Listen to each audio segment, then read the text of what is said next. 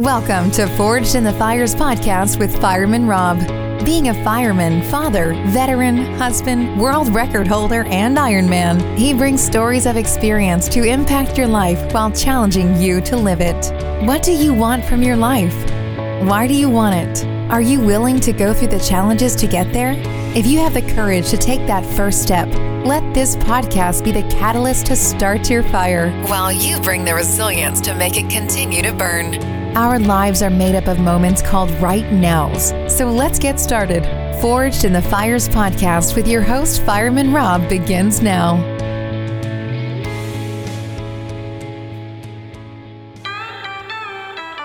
We got the same blood,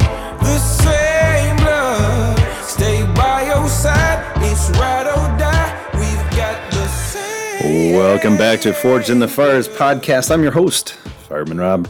Got another great interview with Jamie Whitmore. I did this one on In the Zone and with Endurance Zone. Amazing individual, top of the heap, mountain biker, triathlete, everything. And then something happened. Hope you enjoyed the interview. All right, welcome to In the Zone with Fireman Rob, brought to you by Endurance Zone. I have a great guest today. You will probably know her either from Xterra or from, just winning some Paralympic medals. The thing is that her accolades pretty much take up my whole page, which is pretty amazing. Jamie Whitmore, how are you doing today? I'm doing great. Excited to be here. Awesome. Well, we got to see you on the Real Mothers of Triathlon because you are a real mother of triathlon as well as cycling now. Your resume is unbelievable. You actually are in the Xterra Hall of Fame. You were inducted in 2012, right? Yep. And the reason being is that you won six U.S. championship titles. 2004, you're the world champion. Now, for those who don't know what Xterra is, kind of give them an idea, because it's not just a regular triathlon. Right. It's like the best triathlon you can do.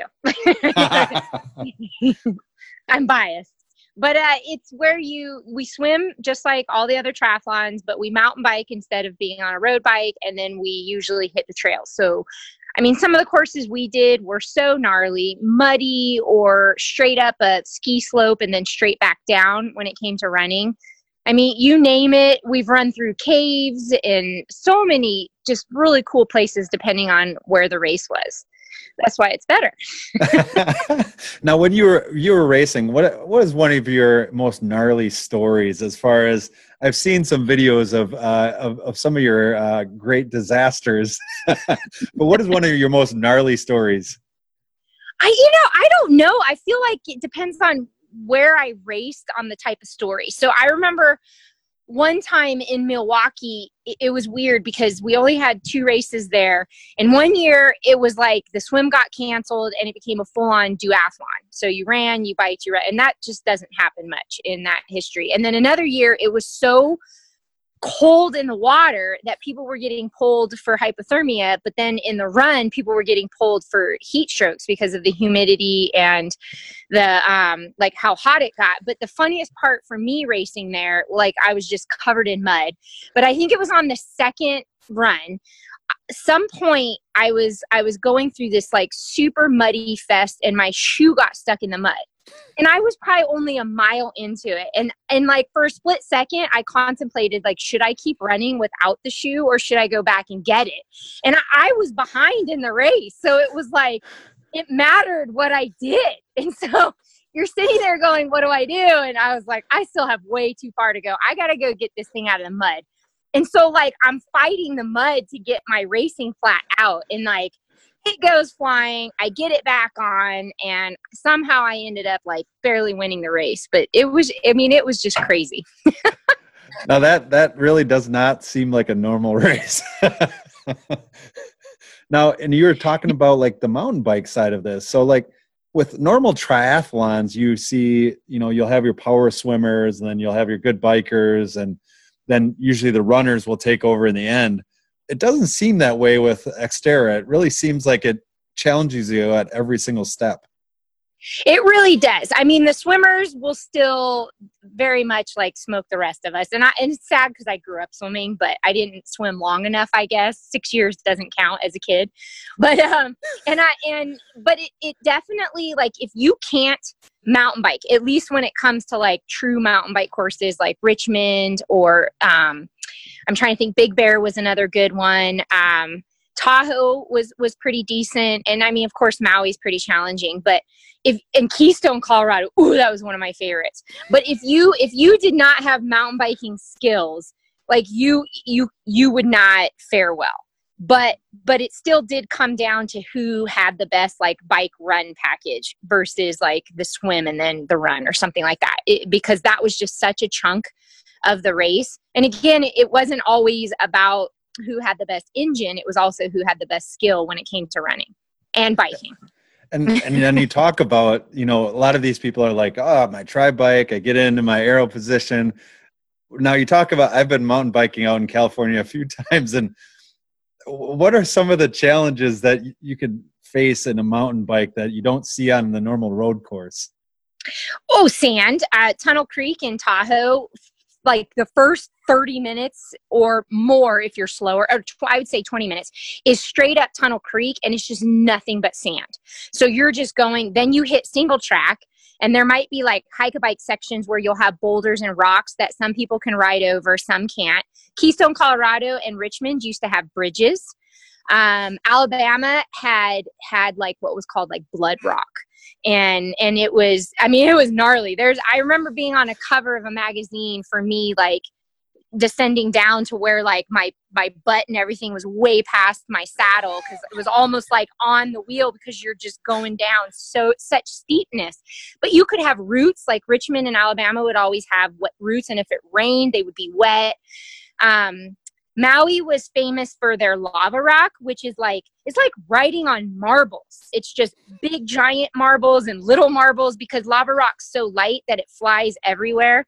So, I mean, then you have a much more likelihood of flatting. So then you have to like worry about that kind of stuff. And what bike to ride? Are you going to ride a full suspension? Do you want to ride a hardtail? 29ers were starting to come out back then. So there's like tire selection. I won races solely on my tire selection because it was so muddy that my choice, or like in Netherlands on the beach, I picked the better wheel choice, because you ride somewhat on the beach, but then you have to go out of the beach into what you call sand dunes. And so if you ran a tire that worked for the beach, it didn't work in the sand dunes. And if you ran one for the sand dunes, you would sink into the beach.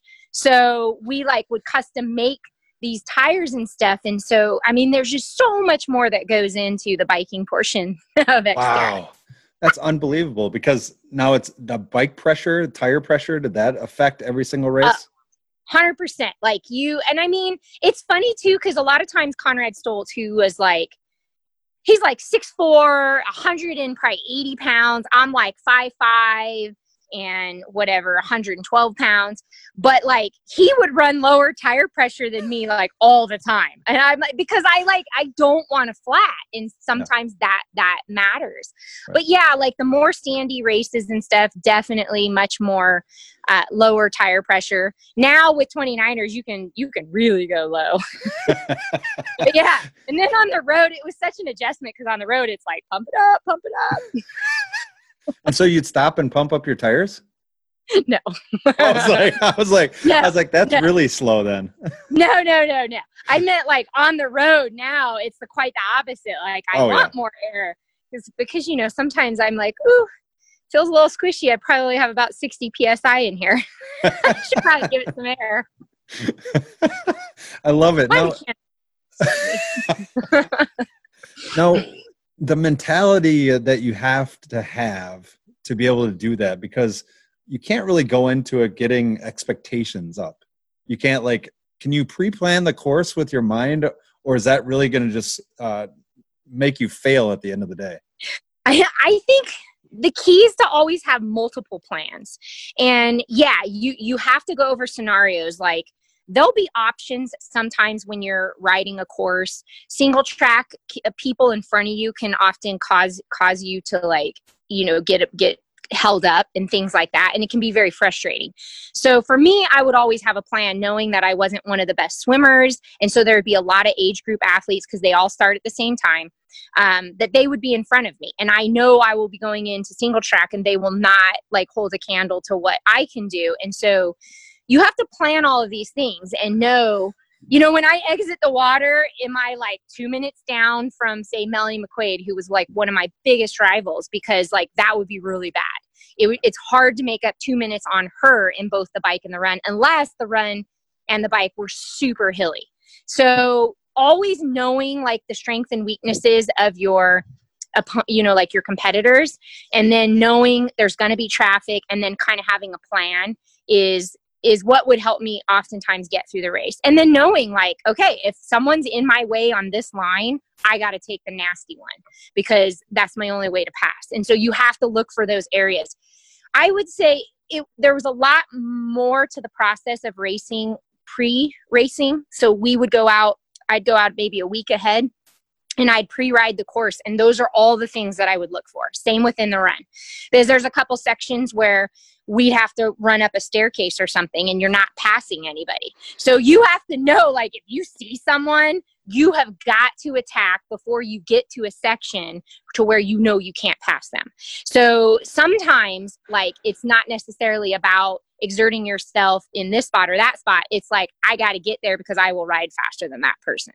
So it's a lot of strategy that goes into it. You're always thinking. Now, you take this into account of like your mentality of competitive drive, your winning mentality, I'm going to get over the lava rock or whatever it is that's put in your way.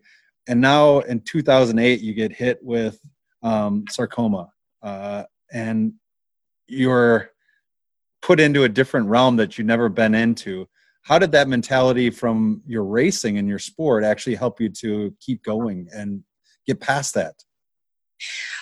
I think the many years of being an endurance athlete taught me to endure. So when the pain started and it got worse and I just kept having setback after setback, it was one of those, I was able to be so mentally strong through it all. And it doesn't mean I didn't have bad days or dark days, but they didn't last long, because I knew that I could get through it and I would just push through. So I always attribute like being an Xterra athlete totally saved me in my process and battle against cancer. And then being the competitive person that I am, it's like, this is where it gets really funny when I tell these stories, but I kid you not, when I was in the hospital, you know, the biggest thing after like any surgery is they make you get out of bed and they make you walk. But after my first surgery, that's when I had realized I'd had a disability, and nobody's really telling me. I just have physical therapists that are coming in. I'm noticing I can't feel my foot and it just kind of hangs there. And so I'm freaking out. And these physical therapists are like, you got to learn to walk. And then they're fitting me for like an ankle foot orthotic, which is like a brace that they tell me I'm going to have to wear for the rest of my life. And so all these things are going through. And it took me like a week just to figure out how to walk, like how to take a step, because my brain could not talk to my foot. But right away, like once I was able to get out of my room and like start truly walking, there's like all these other patients doing the same thing, right? But they don't necessarily have a disability, but they're recovering from some sort of cancer surgery, because our whole floor was all cancer patients. And like this instinct to compete with these people just comes in, and I'm like, Dad, I gotta pass these people. And I'm telling you, I'm hooked up to like IVs up the yin yang, and I'm like pushing a walker, and I'm like, and they're walking normally, but I'm like, I gotta beat them. And there was even, I'll never forget this guy in chains, because there was a prisoner, and you could hear him coming. And so I was like, Dad, he's coming. We can't let him pass me. And so I would legitimately have these races. And then when I went home, because I was in the hospital a lot, like then I had a second surgery, same thing. Third surgery, same thing. Like I was always racing people. And when I was at home, my dad, staying with him, he had this 1/2 mile like block that you could walk. And so I would have my walker, and I got to know all the neighbors, but I would time myself.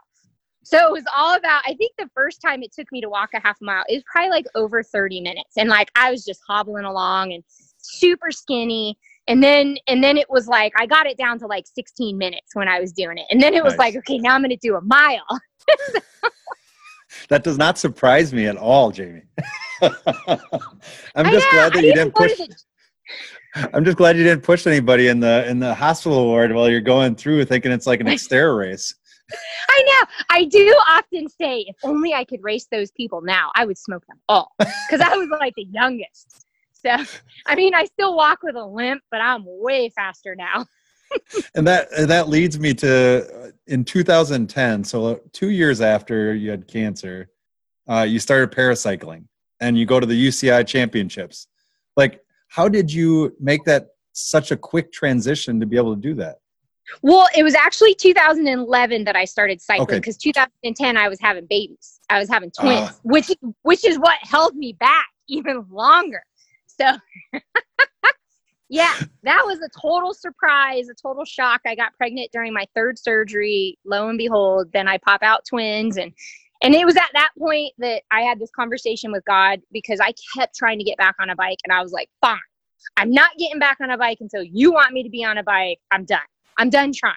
And then it was like a year later, I got back on the bike, started riding, word got out. I was invited to do Leadville, but there was no way I could be ready in 3 months after having 3 years off and now being disabled and not really having this timeline. So I did a few Xterras. They invited me out. I did a few mountain bike races, but word really started to travel. And in 2012 was when the U.S. People like coaches or whatever started contacting me and saying, hey, come out and do this. And that was also the year that I got into Leadville, and I was like, well, wait a minute, like, what do I do? So, so I trained, but at that point I was so late to the game for Paralympics. And that's kind of the issue. Like, had I been able to start maybe a year sooner, the story might have been different. I might've been in London, but by the time I showed up, there was only one slot left. And, I just hadn't had everything dialed in yet, and it wasn't my time. So, but I did qualify for the team. I went and did Leadville. And so I believe to this day, I'm still one of the first females with a disability to complete that and earn the smaller belt buckle, because I did it in under 12 hours. I think I was like 11 hours, 42 minutes and 37 seconds or something. It fits better. I know, right? Yeah, the big one would just be gaudy. Exactly. See, mine's like legit. So, but it was hard earned, and it was a day that was like another one that like where my endurance came in. I remember towing the line. My longest ride prior to that since being disabled was 55 miles. So on a mountain bike, and I was signing up to do 100, which is really 104. And I remember being on that line, and I was in the last of the last group to go, or second to the last group. And I remember thinking, like, I'm going to do this. Like, there's nothing that is going to stop me today from doing this. And literally the weather was perfect. It had rained the night before, so it was like packed down. But the hardest part was people would walk, and walking was not an option for me because when I bike, I have a special brace that's super stiff. And so I have to drag my leg up a hill or whatever I got to do. So I would be yelling at people like, get off the trail. I can't walk. And I come riding along. And then it would get to a point where like everybody's walking because it's just a gnarly terrain. So I'm there pushing, and people kind of look over and realize like, this chick's got a disability. And they're like, holy crap. They're like, you got grit. And then I smoked them all on the downhill. You have no competitive drive, Jamie. No, not at all. Oh, it felt really good to like pass tandems in the end. Like, there was like miles and miles to go, and they had like 4 good legs. And I'm here like, man, I got one in like a quarter, and I'm going to smoke you. So, and then you go on in 2016 and you get a gold medal in the road race, and you get a silver medal in the 3K pursuit. So you didn't go to London, but then you made up for it in 2016. How did that feel to be able to get a gold? Man, it was incredible. It was such a long process. Like in Xterra, you race every year and you have world championships because it's not in the Olympics. And I did want to go to the Olympics, and I wanted to try in mountain biking, but I just never got the chance because the money was in Xterra and my passion was in Xterra.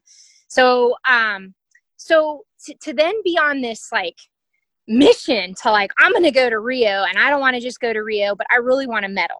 And the way that it was looking, I had the odds of doing really well early on. And then like everybody else started upping their game.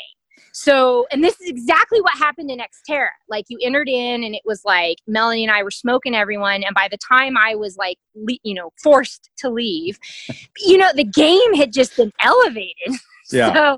So I'm like, oh my gosh. And literally the odds, like I was trying to think, that silver medal, like I'm so proud of that silver medal because it was hard fought. There's like 1 second would separate second place all the way to like fifth. So there were 5 of us, because first place was a bit out of the game from us. But there were 5 of us that, no joke, like to make it into that gold medal round, it could have been any of us, like any of us. Whoever had the best start and executed the most perfect race was going to go. And so when we found out that it was me, it was like, are you freaking kidding me? Because no matter what I do, I get a medal. Like I could fall out of this gate and I'm getting a medal. So there was that excitement. And then there was the excitement of like, just go out and have the best race of my life. Like this, my competition, she's so fast, but I can still do this. And she ended up catching me 6 laps in, but I had the race of my life for 6 laps and I got a silver medal. And then I didn't do as well in the TT. That was a bit hard because that was like more my race, but there's this whole factoring system because we race against lower categories, and it ended up like I was the third person in my category, but when you put the people below us, their time, like they get a time handicap and it goes in. So I ended up like 7th or 8th. So I was bummed, but I had a good race. And then I had one last opportunity in that road race, and it was like, I'm not leaving. Like I have to get gold. Like I have worked so hard and I've had such setbacks. Like I've got to figure out how to get gold. And the problem with trying to figure out how to get gold on a course that does not suit you is like, well, how do I do this? Because it was so flat and so windy, and there was maybe 2 hills going one way and then the 2 hills coming backwards, and that was all the technical to it. So everybody just stayed together. Nobody could break anybody. And so then, and this is one of the races where I had like 3 plans, because the key was I did not want to go to the finish line with any sprinters or we were screwed. But I also could not attack on the hills because we still had 2 kilometers into a headwind. So it had been raining and that made people a little timid. But I just remember going into the last set of hills, and the girl from China, the girl from Germany, and myself just attacked hard. Like we were attacking so hard, I'm pretty sure all of us wanted to throw up. But we were able to gap the rest of the field some. And when we went into the last descent, I took the lead, went into this turn hard, which the other gals like slowed down a little because it was like it had been wet and people had crashed there earlier. But for me, I was like all or nothing. Welcome to Xterra, athletes. I know, right? And that was totally where my mountain biking came in. So I gapped them. I like looked over my shoulder and I was like, sweet, I got a gap. But the only problem is it was straight headwind. And those 2, if they worked together, were bigger than me. And I was like, oh no. So I just tucked and I rode knowing they were going to catch me. They caught me. I tucked in behind them. And then we were going and I thought, wow, it's only the 3 of us. Okay, so no matter what, I'm walking away with a medal. There's always that comfort right there that eases you. So, because if it had been 4, it'd be a totally different story. Yep. But then I'm like, crap, I'm not a sprinter. Like, when do I sprint? I don't know when to sprint. And so in my head, as I'm sitting behind these 2 gals, the Chinese coach is like yelling at the Chinese gal in Chinese. And I'm like, probably telling her, get off the front. And we're just tucked in. And then all of a sudden, the gal from Germany goes off to the right. So I go to the left, and we're all like parallel to each other. And then there's this sign that shows you it's 500 meters to the finish line. And I'm thinking, like, when do I sprint? It's still going through my head. Like, how do I know when to sprint? If I go too fast or too soon, I'm going to lose. If I go too late, I'm going to lose. And then I see the 200-meter sign, and I was like, that must be my sign. And I just stood up and went for it and, like, narrowly edged out the other 2. Like, it was crazy. Wow, that is a great story right there. Wow, come on, you go from being a world champion in Xterra to, and I didn't even mention one of the coolest things in 2014. you won an ESPY award for Best Female Athlete with a Disability. That's unbelievable. That had to be pretty cool. Who gave you the award? So this is the kind of stinky thing for a lot of sports that aren't like your mainstream sports, right, is that they mail it to you or they hand it to you afterwards. The postman gave you the award. Right. So you don't get to stand up there. But it didn't matter because I got to hobnob with like all kinds of people. I got to like see so many sports stars and movie stars and stuff. And it was a really cool experience when the ESPYs was still pretty cool. I heard it's not as nice anymore, but I walked the red carpet. I saw Rusty from Vacation, the member Vegas Vacation, Mr. Papadopoulos or whatever. And I actually got to like talk with him while we were on, like when we got towards the end of the red carpet. I talked with Shaymar Moore, who's on SWAT now, used to be on Criminal Minds. The guy from Blindside, a couple guys from Glee. I mean, it was just amazing. Mark Hertzlitz, I can't say his last name, but he was for the New York Giants, and he also had a sarcoma, and one of the first people that actually was able to save his leg and return to pro sports. He played for the New York Giants. He just recently retired. But it was like so cool to be able to talk to all different kinds of people that were hanging out at the ESPYs on the red carpet, and they all admired my tennis shoes because that's all I can wear. I love it. Well, it just speaks to who you are as a person, like that competitive drive. You want to beat people in the hospital. You want to beat people on the course. Is there an Olympic bid for you next year?